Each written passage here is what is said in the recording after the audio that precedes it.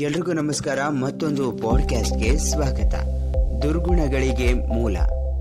ಸ್ವಾಮೀಜಿ, ನನ್ನಲ್ಲಿ ಒಂದಲ್ಲ ಎರಡಲ್ಲ ಬೇಕಾದಷ್ಟು ದುರ್ಗುಣಗಳು ತುಂಬಿಕೊಂಡಿವೆ. ಹೀಗಾಗಿ ಯಾರೊಬ್ಬರು ನನಗೆ ಹೆಣ್ಣು ಕೊಡಲು ತಯಾರಿಲ್ಲ.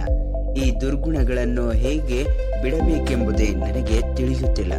ದಯವಿಟ್ಟು ನೀವೇ ಏನಾದರೂ ದಾರಿ ತೋರಿಸಿ ಎಂದು ಕಾಲಿಗೆ ಬಿದ್ದ ವ್ಯಕ್ತಿಗೆ, ಹೇಳಪ್ಪ ಹೇಳು, ನಿನ್ನಲ್ಲಿ ಒಂದಲ್ಲ ಎರಡಲ್ಲ ಹಲವಾರು ದುರ್ಗುಣಗಳಿವೆ ಎಂದು ಹೇಳುತ್ತಿರುವೆ. ಎಲ್ಲ ದುರ್ಗುಣಗಳನ್ನು ಒಂದೇ ಸಲ ಬಿಡಿಸಲು ಸಾಧ್ಯವೇ? ಒಂದೊಂದಾಗಿ ಬಿಡಿಸಬೇಕು. ಸತ್ಯವನ್ನೇ ಹೇಳುವೆ, ಸುಳ್ಳನ್ನು ಹೇಳುವುದಿಲ್ಲ ಎಂದು ನನಗೆ ವಚನ ಕೊಟ್ಟು ಮೊದಲು ಸುಳ್ಳು ಹೇಳುವುದನ್ನು ಬಿಡು, ಆಮೇಲೆ ಉಳಿದ ದುರ್ಗುಣಗಳನ್ನು ಬಿಡುವ ಬಗೆಯನ್ನು ತಿಳಿಸುತ್ತೇನೆ ಎಂದರು ಸ್ವಾಮೀಜಿ. ಆಗಲಿ ಎಂದು ಅವರಿಗೆ ವಚನ ಕೊಟ್ಟು ಅವನು ಅಲ್ಲಿಂದ ಹೊರಟ. ಕದಿಯುವುದೇ ಅವನ ಕಸುಬಾಗಿದ್ದರಿಂದ ಅಂದಿನ ರಾತ್ರಿ ಕಳ್ಳತನಕ್ಕೆ ಹೊರಡಬೇಕೆನ್ನುವಾಗ ಸ್ವಾಮೀಜಿಗೆ ಕೊಟ್ಟ ವಚನ ನೆನಪಾಯಿತು.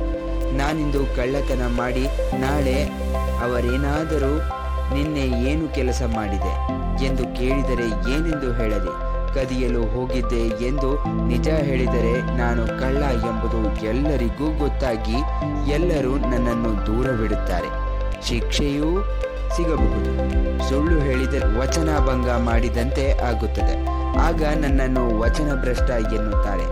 ಇದಕ್ಕಿಂತ ಕಳ್ಳತನ ಬಿಡುವುದೇ ಲೇಸು ಎಂದುಕೊಂಡು ಅಂದಿನಿಂದ ಕದಿಯುವುದನ್ನು ಬಿಟ್ಟ. ಕಳ್ಳತನದ ಜೊತೆಗೆ ಧೂಮಪಾನ, ಮದ್ಯಪಾನ ಮಾಡುವ ಚಟವೂ ಅವನಿಗಿತ್ತು. ಅಂದು ಮದ್ಯಪಾನ ಮಾಡಬೇಕೆಂದು ಮದ್ಯದಂಗಡಿಯ ಬಳಿ ಹೋದ. ಕುಡಿಯುವುದೋ ಬೇಡವೋ ಎಂಬ ಗೊಂದಲ ಉಂಟಾಯಿತು. ಒಂದು ವೇಳೆ ನಿನಗೆ ಕುಡಿಯುವ ಅಭ್ಯಾಸವಿದೆಯೇ ಎಂದು ಸ್ವಾಮೀಜಿ ಕೇಳಿದರೆ ಏನು ಹೇಳುವುದು?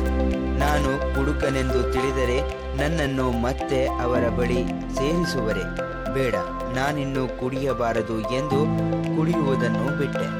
ಹೀಗೆ ಅವನು ಏನೆಲ್ಲ ಮಾಡಬೇಕು ಅಂದುಕೊಂಡಿದ್ದನೋ ಅಂತಹ ಕೆಟ್ಟದ್ದನ್ನೆಲ್ಲ ಮಾಡುವ ಮುನ್ನ ಸ್ವಾಮೀಜಿಗೆ ಕೊಟ್ಟ ವಚನ ನೆನಪಾಗಿ ಒಂದೊಂದಾಗಿ ಬಿಡುತ್ತಾ ಬಂದು ಒಳ್ಳೆಯ ವ್ಯಕ್ತಿಯಾದ. ಎಲ್ಲ ದುರ್ಗುಣಗಳು ದೂರವಾದ ಮೇಲೆ ಸ್ವಾಮೀಜಿಯ ಬಳಿ ಹೋಗಿ ನಡೆದ ಸಂಗತಿಯನ್ನೆಲ್ಲ ತಿಳಿಸಿದ. ಸುಳ್ಳೇ ಎಲ್ಲ ದುರ್ಗುಣಗಳಿಗೂ ಮೂಲ. ಸುಳ್ಳಿನಿಂದ ಕಳ್ಳತನ, ಕೊಲೆ, ಸುಲಿಗೆ, ಮೋಸ, ವಂಚನೆ ಮುಂತಾದ ಅನೇಕ ಪಾಪ ಕೃತ್ಯಗಳು ಹುಟ್ಟಿಕೊಳ್ಳುತ್ತವೆ. ಸುಳ್ಳು ನಾಯಕನಾದರೆ ಇನ್ನಿತರ ದುರ್ಗುಣಗಳು ಹಿಂಬಾಲಕರಿದ್ದಂತೆ.